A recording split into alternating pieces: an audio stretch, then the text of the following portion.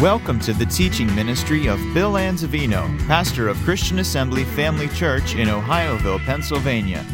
We pray you are challenged in your walk with the Lord through the following teaching. For more information about Christian Assembly Family Church or to subscribe to our free podcasts, please visit us on the web at cafamily.net. Let's pray. Father, we thank you so much for the privilege of coming together to study your word. And tonight we invite your Holy Spirit to be our teacher and to be our guide, to guide us into all the truth that liberates, delivers, and makes us free. We thank you that ears are anointed to hear, our hearts are anointed to receive, our minds are anointed, dear Father, to understand and know the truth that makes us free.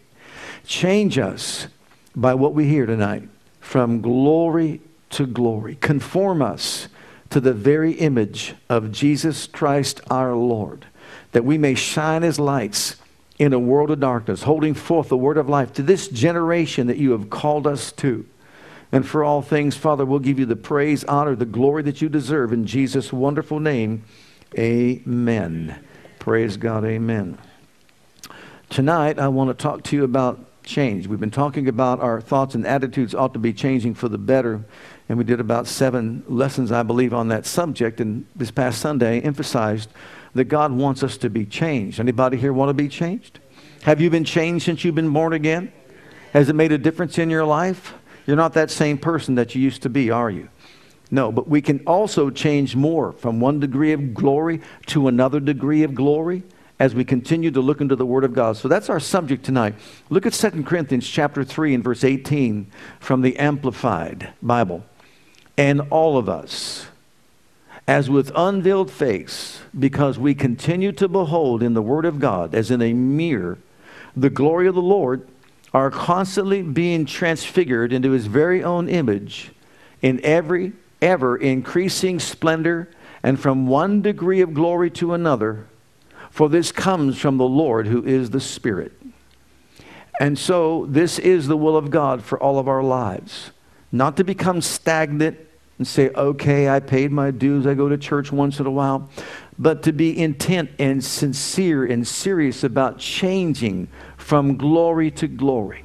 See, a true disciple sits at the feet of his master. He peers into his eyes. He listens to his every word. He watches all that he does with the earnest desire to be conformed to his image and likeness, to be just like him in conduct, character, attitude, behavior, etc., speech. And that's what God wants for all of us. So it's important that we understand that God loves us with a tremendous love, but He loves us too much to leave us as we are. You realize that? He wants us to be changed from glory to glory. But change doesn't take place just because we want it to happen. It takes place because we do something to promote it. And that's understandable, right? When Brother Chuck came back from his vacation, I noticed that he had a change about him. I could be sitting in my office and say, suntan, suntan, suntan, suntan. It didn't happen. He comes back. You know why? He did something about it. He was sitting out there in the sun where the sun had access to his life and his families, and they came back with a suntan. I can sit in my office all I want and say, suntan please, suntan please, suntan please. It's not going to happen. I don't have those kind of lights in my office. But you get my point. Something has to be done. Now, what I want to use as an example to illustrate this tonight is going to be the life of Isaiah and his experience in seeing the Lord. But before I do, every day I pray for this congregation. And when I pray for the congregation, I pray this prayer so that respectively we could each experience these things according to the need of the person. If we need an Isaiah 6 moment, I say that. Or a prodigal son moment, I say that. Or a Damascus Road experience. And why do I single out those 3? Because they're different in scope. And if we understand what they mean, then we can know that we're going to have people everywhere with us, within our congregation or without. Maybe we've got some wayward children like the prodigal son of old that needs to be wooed back. And so, Father, dispatch your angels and other ministering spirits and labors of love to go surround them, and don't let them go until they hear your voice from on high. Prodigal son. Damascus Road experience. Paul's intent. He thinks he's doing the right thing. He's serving God. And what's he doing? He wants to destroy Christianity and continue to promote Judaism. So what happens? He sees Jesus. And guess what? He has a 180. Sometimes that's what we need. We've been going in the wrong direction, and we got to see the light of his glory. And when we do, we've got a change that takes place in our lives.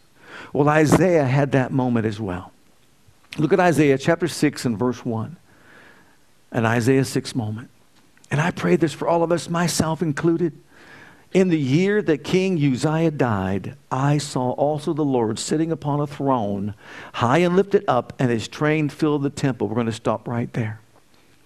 Notice King Uzziah died. At this time, when he had this experience, it was a time of crisis in the life of Isaiah, the prophet, because King Uzziah died. He reigned for 52 years over Judah and was a tremendous king, very intellectual with regard to his leadership as far as politically, and also a military leader. And so now what's happening is he dies, and Isaiah, even though he's the prophet of God, is like in a panic mode, so to speak. Now what's going to happen? How many of you remember November 22nd, 1963? What happened on that day? I was 11 years old when it happened, and our president, John F. Kennedy, was assassinated. And when I was in school, oh my goodness, what a hush. There were tears flowing, and there was panic. There was fear. We're going to get into a war. I mean, everything was over the news and the radio, producing more and more fear and dread and terror and panic in the lives of the people. Well, you see, it's comparable, but it could even be worse here in Isaiah's life. Why? Because the Assyrians were gaining strength. They were marching on. They were gaining momentum, and they were heading toward Judah. It could have meant destruction as far as they were concerned. But it was at that moment, in this time of crisis, that all of a sudden he sees the Lord. He sees him high and lifted up. He sees him seated on a throne. And all of a sudden, a tremendous change takes place because of what he saw. And you know what? If we just look into the same things and see the same things, change can take place in our lives as well. So we're going to look at some of the things that he saw so that we too can be changed by those same things. So number one, what does he see first and foremost? Oh yes, the king might be dead, but his God is alive. Look in the book of Psalms, chapter 90. King Uzziah might be dead, but the God he serves is alive. You know, sometimes when we encounter difficulties and challenges, and it seems like the world is crashing in around us, it might be a time of crisis, it's hard for us to even remember, hey, wait a minute. We serve the living God. Remember in the Psalms 135, I believe it is, where it said, the idol gods have ears, but they don't hear. They have eyes, but they don't see. They have a mouth, but they don't speak. They have an arm, but they can't reach out to help. But not so with our God. Our God is alive. Very much alive. Look at Psalm 90. Lord, thou hast been our dwelling place in all generations. Before the mountains were brought forth, or ever thou hast formed the earth and the world, even from everlasting to everlasting, thou art God. Kings will live and they will die. Monarchs will live and they will die. Prime ministers will live and they will die. Presidents will live and they will die. And the list goes on and on and on. But there is one who lives, who always was, who always is, who will always be, who never dies. 1 trillion years from now, he's still alive. Amen. And seated on the throne and reigning in power and might. And so he sees that he's alive. And guess what? He doesn't depend on anyone or anything for his existence whatsoever. He is self-sufficient, the almighty, everlasting, eternal, loving God. Praise God. And it's important for us to, hey, wait a minute, take a step back from what you're going through and remember, my God that I serve is alive. I don't have this false image. I've got the real living creator of the universe. And he's my God. Wow. And guess what? This wasn't a picture. He saw him seated on the throne. You talk about painting a picture, seeing God like that, that'll change anybody. And that's my point.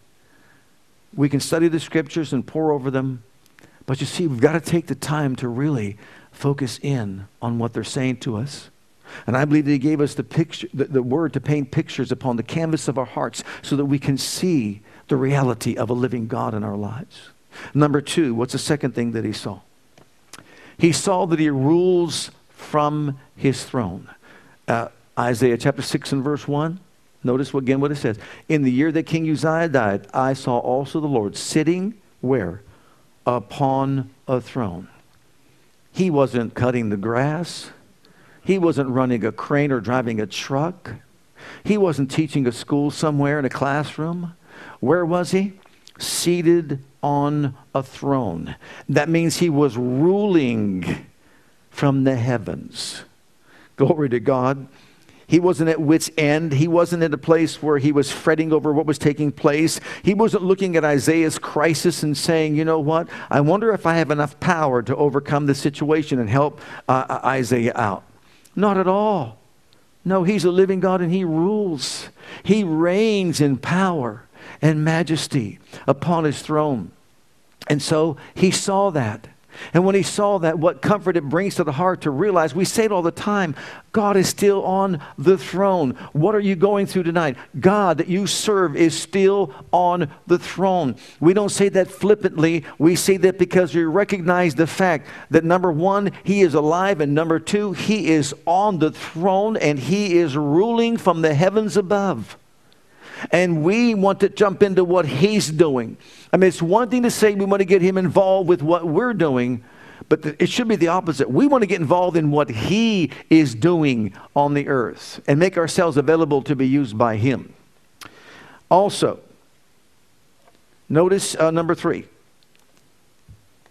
He saw that God is all powerful. Go back to that verse again. He's seated on the throne. He's alive. He's on the throne. He is all powerful. In the year that King Uzziah died, I saw also the Lord sitting upon the throne. How? High and lifted up. Do you remember when the devil decided he rebelled against God in the very beginning when he was Lucifer and he led the worship service up there in the glorious world, in the glory realm? He decided he was going to exalt his throne above the stars, above the throne of Almighty God. He had a plan. He actually thought he could use God's principles and turn them against himself and overthrow the kingdom of God. He wanted to exalt his throne to the highest place that there is in all the universe. But praise God Almighty, he was brought down by the living God because there's no one greater than him. He is greater than all powers, dominions, names, might, majesties, etc. And so he saw this. When he saw him on that throne, so high, so lifted up, he was aware of the fact that not only does he reign, but he is omnipotent. He is all powerful. There isn't anything that can stand in his way. He will accomplish his purposes and his will upon the earth because he is the living God, because he is reigning on the throne and he is all powerful. Look at the book of Daniel. We talked about Nebuchadnezzar recently, but notice this. This was after he came to himself. He came to himself. In other words, he lost his mind, he lost his senses because of pride, and he fell. He was living like an animal out there in the wilderness. But the moment came in his life that he came to himself. And what did he do? He looked up. He spoke up, and this is what he said. All the inhabitants of the earth are reputed as nothing. And he doeth according to his will in the army of heaven. And among the inhabitants of the earth, and none can stay his hand or say unto him, what doest thou, or what are you doing? He went on to say there is no God that can deliver the way God Almighty delivered Shadrach, Meshach, and Abednego from a burning fiery furnace. There is no God like that. And when this king was challenged by the living God, praise God, hallelujah, think about it. He saw that only God prevails. So he's all powerful. So notice these characteristics that he's beginning to really look into about the God that he serves. He is alive no matter what the situation is. No matter how difficult or how challenging it might be, he's alive and he reigns. And he reigns in power and authority. There is no power above his power. There is no rule above his rule. There is no one that reigns higher than he reigns. And remember when Jesus was risen from the dead and he said, behold, I am he that liveth and was dead, but I'm alive forevermore. I have the keys of death, hell, and the grave. He was given all power and authority over heaven, earth, and everything that was created by Almighty God. So he has all authority. He has all power given to him. And he is seated at the Father's right hand where he reigns in power and majesty. And so as we look at our situation, what do? Do we get a glimpse of what Isaiah saw? Can we paint a picture for ourselves? I understand my situation is maybe serious, and my situation is maybe difficult. But as long as I keep on looking at the problem and don't look at the problem solver, I'm going to be subject to the problem. But when I shift my eyes and my focus and my attention away from the problem and I look to the problem solver and I start realizing, wait a minute, my God is still alive and he is seated on his throne. He's a God of all power and might, and he has power above all powers, mights, dominions, and name that is named in this world or that which is to come. And so my eyes are upon you like Jehoshaphat's. Let them come at me from the north, south, east, and west. It doesn't matter. The God I serve reigns and he's more than enough. And then number 4, he saw that he is majestic. Go back. Isaiah chapter 6 once again, and again the latter part of this verse. He's high lifted up, and notice this, his train filled the temple. Now you think about, let's say maybe someone has on this beautiful gown and there's a flowing train when she's getting married and all eyes are upon her and she looks so beautiful and majestic as she enters in the church and walks down the aisle, and you see, but I'll tell you what, this didn't just fill the aisle. This train of the Lord's glory filled the whole temple. The glory of the Lord had filled the whole temple of the living God. He saw majesty. Oh my goodness, majesty he saw. Look at Psalm 93 and verse 1 and 2. Psalm 93. The Lord reigns. He is clothed with majesty. The Lord is clothed with strength, wherewith he hath girded himself. The world also is established, that it cannot be moved. Thy throne is established of old, thou art from everlasting. And so now as he begins to see the throne and see God reigning, see him alive, now he sees the majesty of his presence, how he really reigns in power and majesty, and his regal majesty that's displayed there. Can you see how quickly his attention is removed from what's taking place because Uzziah died and the Assyrian army, they're gathering themselves together with great momentum and they're coming in to do their work and bring destruction to Judah. But all of a sudden, his eyes and his focus and his attention is not on the problem any longer. His attention is now on the living God. He's alive. He reigns. He's powerful and mighty. He is majestic in beauty. Hallelujah. Matter of fact, I love to quote Psalm 104. He's clothed with honor and majesty. He's covered with light as a garment. He stretched forth the heavens like a curtain. He lays the beams of his chambers in the waters. He makes the clouds his chariot. I told Andrew the other day, he walks upon the wind, wings of the wind. He just did a double take and said, what? I said, yeah, he walks upon the wings of the wind. He said, really? That's wonderful. I said, yeah, Andrew. God, the one that you love so much, walks upon the wings of the wind. He makes his angels spirits, his ministers of flaming fire. He laid the foundations of the earth, and they shall not be removed, and set the boundaries of the sea, and the water shall not pass over by a perpetual decree. Think about that. The magnitude of the glory of the living God that we serve. His power is so awesome. We talked about Sunday, how long it would take to drive your car to the sun. 177 years at 60 miles an hour, 24/7. Imagine that. And then on a spaceship traveling 25,000 miles an hour.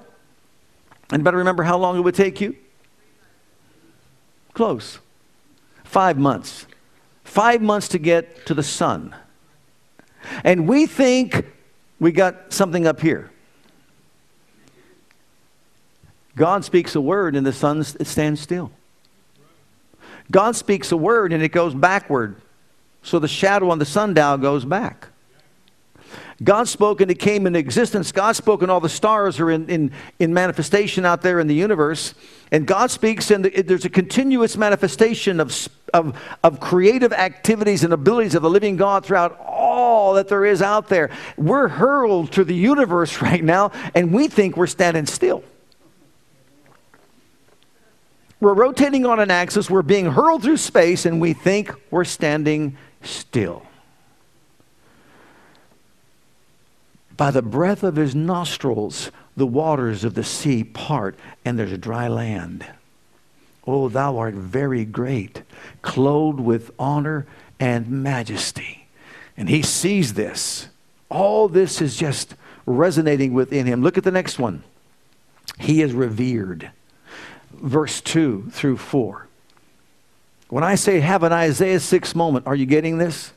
For us all to have an Isaiah 6 moment, to see him alive, to see him reigning, to see him in all power, to see him in his majesty. Above it stood the seraphims. Each one had 6 wings. With twain he covered his face, and with twain he covered his feet. With twain he did fly. And one cried unto another and said, Holy, holy, holy is the Lord of hosts. The whole earth is full of his glory. And the post of the door moved at the voice of him that cried, and the house was filled with smoke. Now, you know how sometimes we see some of these depictions on these, whether it's a card or a mural somewhere or a painting somewhere, and we see these little chubby infant angels with their wings. That's not right. These magnificent creatures there that he saw, first of all, he's revered. They revered God so much. With one wing covered their eyes, with two rather covered their eyes so that it would shield them from the glory of his presence, and their feet as well.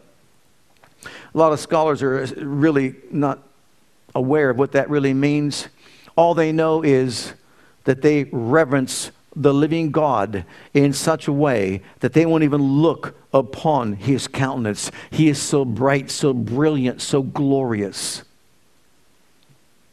No, they're not these little chubby infant angels. But I tell you what, they're so powerful, their voice shakes the foundation or the threshold of the heavens. Imagine that. Something to think about. This is his moment. This is his chapter 6 moment. This is what he's experiencing. This is what he is seeing. How minute do you think that problem is on the earth? Because if you looked upon the circle of the earth from that perspective where God sits on his throne, remember, heaven is his throne. The earth is his what?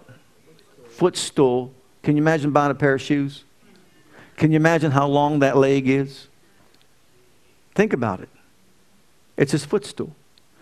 We must look like little what? On the earth compared to that. So the thing that's in us that is so big and so, my goodness, let's say seemingly so insurmountable in our lives, at the breath of his mouth, like that, it's dealt with. We got to focus our attention on the magnitude of the greatness of the God that we serve. To have this Isaiah 6 moment. Now, look at the next one. He also got a glimpse of the holiness of God. These are things that will help us to be changed. You want to get changed? He's revered, but now he's holy. Go back in Isaiah 6 and verse 3. And one cried to another. He said, holy, holy, holy is the Lord of hosts. The earth is full of his glory. Holy, holy, holy. One for each of the Godhead. Holy, holy, holy. Now, when it comes to holiness, it's the holiness of God that separates him from all earthly things and all earthly persons. The holiness of God. We serve a holy God. Look at Exodus chapter, look at Habakkuk chapter 2 and verse 20. Now, the Bible oftentimes will speak of things like holy ground. Remember when Moses was at the burning bush? And what was he told to do? Take your shoes off your feet. You're standing on holy ground. That ground was not holy because of anything in the ground. It was holy because the presence of the living God was there in that place. And oftentimes you've heard me say this before, and this is one of my, if I could say it this way, a pet peeve that I have. People want church, not necessarily here, but church to be like just a social thing when we gather together like this. Churches are doing it today. It's called seeker-friendly churches. They even have cups holders in the back of the pews or the chairs and all that, like you're in a movie theater. And you're there just to, have a good time and all that. I'm all for a good time. That's why we have movie night. But when you're in this place, when we are gathered in this place, and we are separated from common use to holy use for the purposes of God, it becomes holy ground.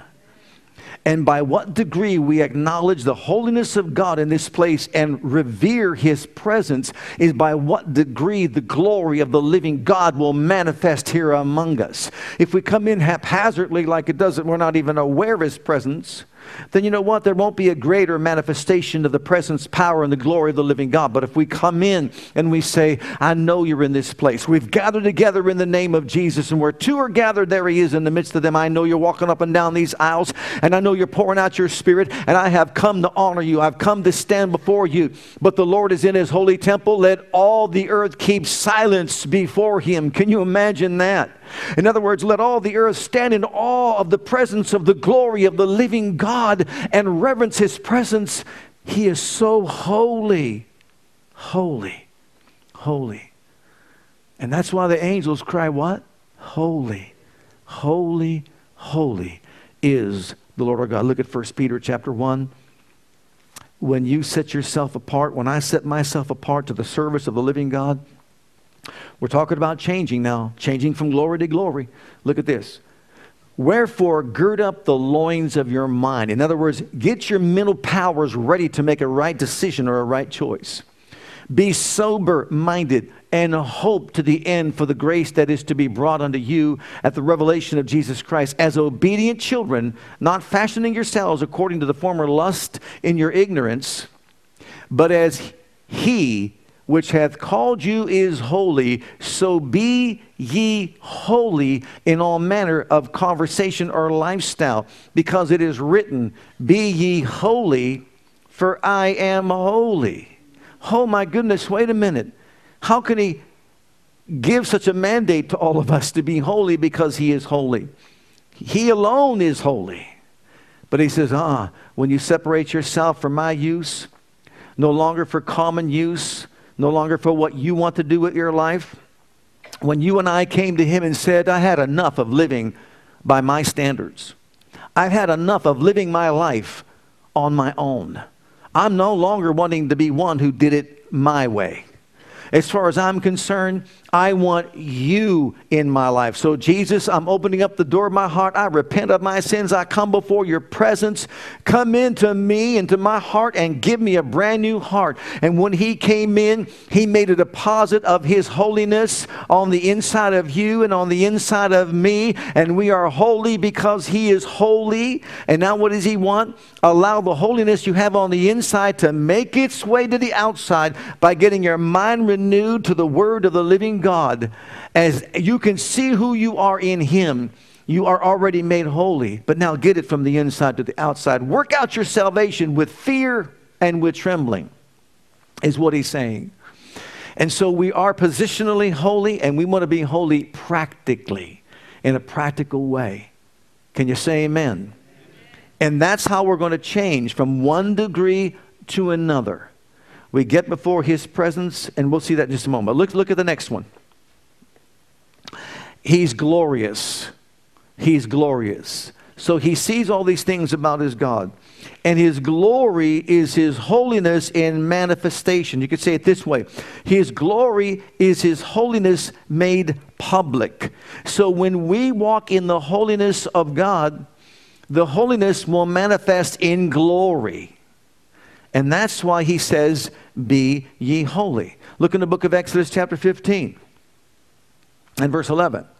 Who is like unto thee, O Lord, among the gods? Who is like unto thee? What is he? Glorious in holiness. Glory is the manifestation of his holiness. He is fearful in praises, doing wonders among the people. And so when you and I recognize the holiness of God, and we see our lives really against the backdrop of his holiness, it has an effect upon our lives. As I said about sitting in the sun, you want to get a tan? Sit in the sun. Don't just talk about it. You could talk about it all you want, but you got to get out there. I didn't say tanning bed. I said sun. Get out there in the sun and let the sun tan your flesh if you'd like that. But you're not going to get it if you don't sit out there in it. So what are we saying? Sit in the presence of God. I know you have your Bible. I know you know the Word. But sit in the presence of God. Take some time to say, you know what? I want to be changed. I want to move from glory to glory. I want what's on the inside to ooze out of me in a greater way. I want to walk in your holiness so that your glory will manifest in and through my life.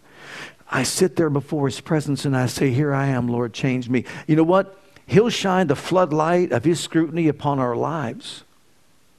He may point out some things, but you're not capable of change. Only he can change you by his Spirit from glory to glory. But you see, we've got to sit there and say, okay, come on. Our God's a sun and shield. He gives grace and glory, and no good thing will he withhold from them that walk uprightly. And if we have the same cry of our heart like David had when he said, I want to see you. My soul longs for you. My flesh longs and thirsts for you as a dry, thirsty land where no water is, to see your power and your glory as I've seen you in the sanctuary. Because your loving kindness is better than life. Therefore will I praise you while I live. I will lift up my hands in thy name. In other words, I will sit in the sunlight of his love, of his holiness, of his power, until his glory just floods my soul and changes me. I shared with you how Wigglesworth sat there in the presence of God, humbling himself, fasting and praying because he was given to anger, and he didn't come out until he was changed by the hand of God. Look at Leviticus chapter 10 and verse 3. You talk about a holy God whose glory will manifest. Look at this. This is when Aaron's sons went in there and did what they shouldn't have done. And as a result, the fire of God manifested and they were destroyed. They were killed. Moses said to Aaron, whose sons just got really consumed by the consuming fire of our Lord, this is it that the Lord spake, saying, I will be sanctified or set apart in them that come nigh me. In other words, if we're going to come near him, we need to set ourselves apart for that purpose. And before all the people, I will be glorified. I will be glorified.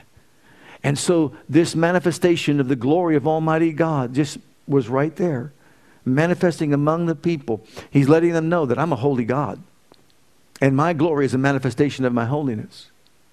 And so, once again, when we gather together like this, I don't know about you, I believe as we reverence God's presence, as we recognize His holiness, as we honor Him by giving Him our undivided attention, and then we sit in His presence and say, Father, from the heart, change me. Change me. Change me. I believe He will manifest the light of His scrutiny. And I believe His glory will flood our souls. And I believe we'll be changed people. Because you can't sit in the presence of His holiness and not come out changed, just like you can't sit out there in the sun and not get a suntan. That's how it works. That's how it happens. If we're trying to do it on our own, I'm not going to say that. Have you ever said that I'm not going to say this and again, and within 1 minute you said it? You ever notice that, you and I, with this tongue of ours is just like James said, it's just crazy. Out of control. It's a world of iniquity. Remember that? Remember he said that? Mm-hmm. How are we going to tame this thing? Sit in the sunlight of His presence and let His glory flood our souls. We'll be changed. Now, here is how Isaiah was changed. His whole life was changed by seeing the presence of God. Seeing Him as a living God who reigns in power, who is clothed with splendor and majesty, who is one that is to be revered, highly respected, holy, and full of glory and power. We can summarize this whole thing with 4 words, very potent and powerful words that I believe we can all embrace. This is how He was changed. First of all, He had clarity. In other words, He clearly saw God for who He is. Now, we all have probably an idea.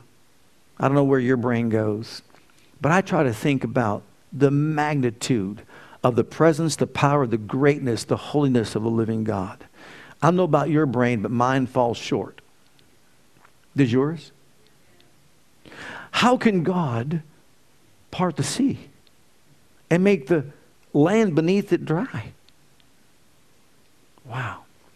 We are so limited in our finite thinking. We don't see Him as we should.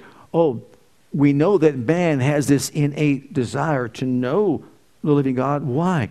Because look at all the movies that are out there. All the superheroes that are out there. As a matter of fact, they're getting so crazy in this, we got Batman fighting Superman. Right? And you have all these different characters. Is there something inside man that wants to give birth to a superhero? Because deep within his soul, he knows there's something bigger and something greater.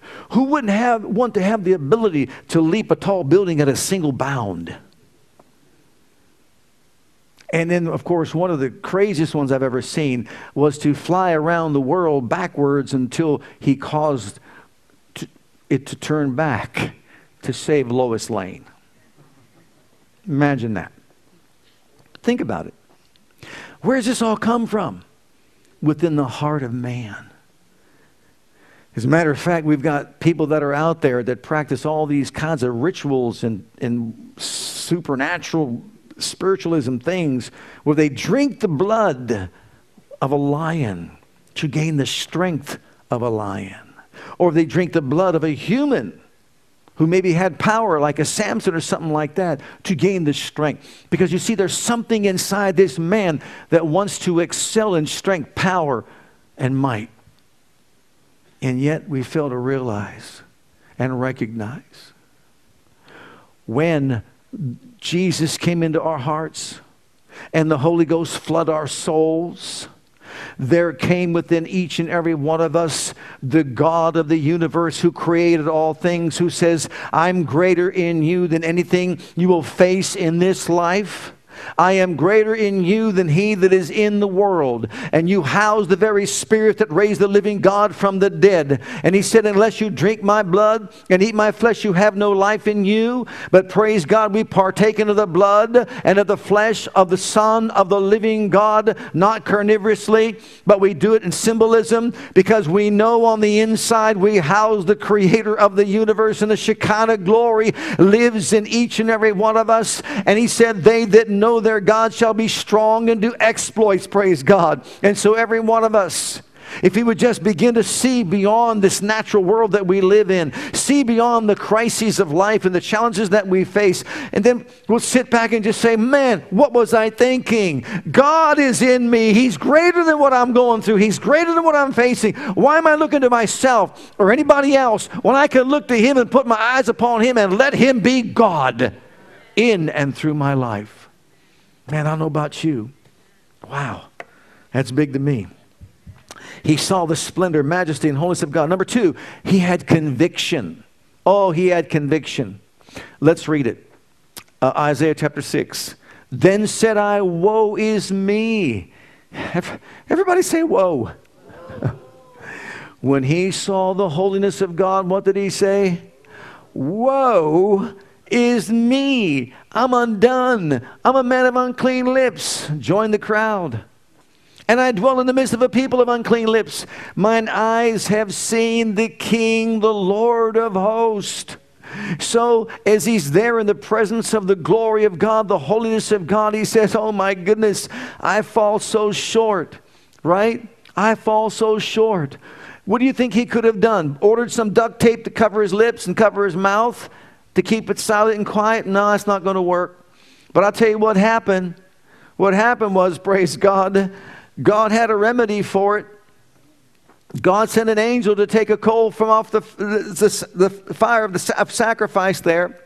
He got that charcoal, put it in his mouth, and purged or purified his lips of clay. Praise God. Hallelujah. And that's our third point. Look at it, cleansing. Cleansing. He cleansed him. You see, you can't do it. I can't do it. Thank God there's something greater than the coal. Let's read it first. Isaiah chapter 6, verse 6 and 7. Then flew one of the seraphims unto me, having a live coal in his hand, which he had taken with the tongs from off the altar.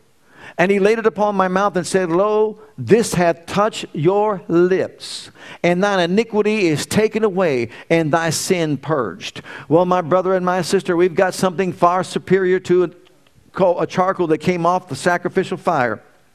We have the blood of the Lamb that cleanses us from all unrighteousness, from head to toe and everywhere in between. And there's a continuous flow of the fountain of the blood of Jesus, like a waterfalls of blood that cleanses us every day of our lives so we can stand holy and upright before the living God. As Colossians says, he has presented us to the Father blameless, irreproachable in the sight of the living God that we serve. And so he cleansed them. Aren't you glad he cleansed our sin-sick soul? Aren't you glad that his cleansing power continues every day in our lives? So if we miss the mark today, you know what? Get it under the blood in a heartbeat just like that, and then don't get beat up by guilt and condemnation. Don't let the devil browbeat you and say, I saw what you did. You stand right there back, look at him and just say, I know what you did. And I know where you're going. I know your end. I know for 1,000 years you're going to be locked up. And then when you get out, you think you're a big bully again. But then you're going to go back in a lake of fire for 1,000 forever and ever and ever. I know your end. And so as far as I'm concerned, get off my case. I'm cleansed by the blood of the Lamb. I am holy and without spot and without blemish before the presence of the glory of the living God. And then finally, now we're ready. Now he's ready. He's commissioned now to go forth. The Lord says, who shall I send? Who shall I send? Who am I going to be? Who am I going to send as a spokesperson for me to let everybody know how good I am, how great I am, how wonderful I am, how powerful I am, how mighty I am, majestic I am, holy I am, glorious I am? And God asked the question. Let's read it in Isaiah, verse 8. Also I heard the voice of the Lord saying, whom shall I send, and who will go for us? Then said I, here am I, send me. Oh, I'll tell you what, when you've been in that place of his presence, there is a boldness about you. When you know you've got clarity, that you see God for who he really is. Okay, there's conviction that falls upon us because we're still in this human flesh, this body of ours, and we're going to miss the mark along the way. Anybody here, you've never missed the mark since you've been born again? Just raise your hand up real high. So we've all been down that road, haven't we? But you know what? You can stay under guilt and condemnation, or you can rise up and just say, The efficacy of the blood of Jesus Christ, praise God, outshines anything and everything that comes my way. Amen. And then be cleansed. And then go forth. And that's how God wants us to live our lives every single day. Every day. We'll be changed from glory to glory. So don't sit back and just think, well, that's as far as I can go. No. No, it's not. And change doesn't come by wishful thinking.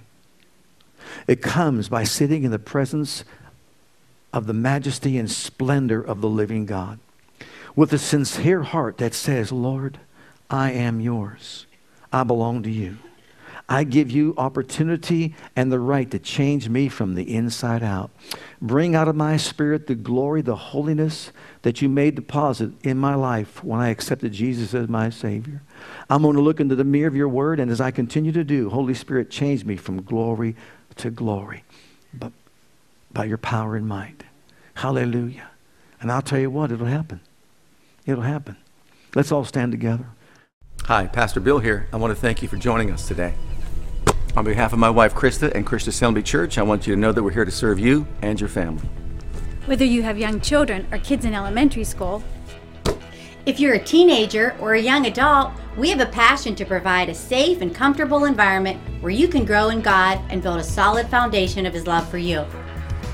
And with that foundation, we encourage you to take the gospel of Jesus Christ with you wherever you go.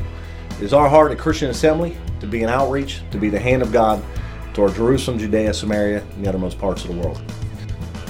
We want to join as the body of Christ to make one last trumpet call before the final trumpet sound, and through a life of worship, bring in a harvest of people. With whatever gifts God has given you, we want you to be free to share those gifts and talents. Life is most fulfilled when we share God's love with others. And in all that we do, we want to demonstrate the power of the name of Jesus to the world through a ministry of excellence to God first, and then also to you. So whatever the situation, wherever you are, whatever you're going through, I want you to know that we love you, and God loves you, and has a wonderful plan for your life. And that plan begins by making Jesus the Lord and the Savior of your life. And if you've never made that decision yet, I'd like to invite you to pray a simple prayer with me. And if you will, Jesus will become your Savior and your Lord. Just repeat after me this prayer. Heavenly Father, I come to you just as I am. And I believe with all my heart that Jesus died for my sins and was raised from the dead for me. I open the door of my heart. I call upon the name of the Lord. Lord Jesus, come into my heart. I now accept you and receive you as my personal Savior and Lord. Heavenly Father, I have called on the name of Jesus. I'm now your child. In Jesus' name, amen. Now, if you prayed that prayer with me, I encourage you to get into a good Bible-based church where you can learn to grow in your Christian faith and experience. God bless.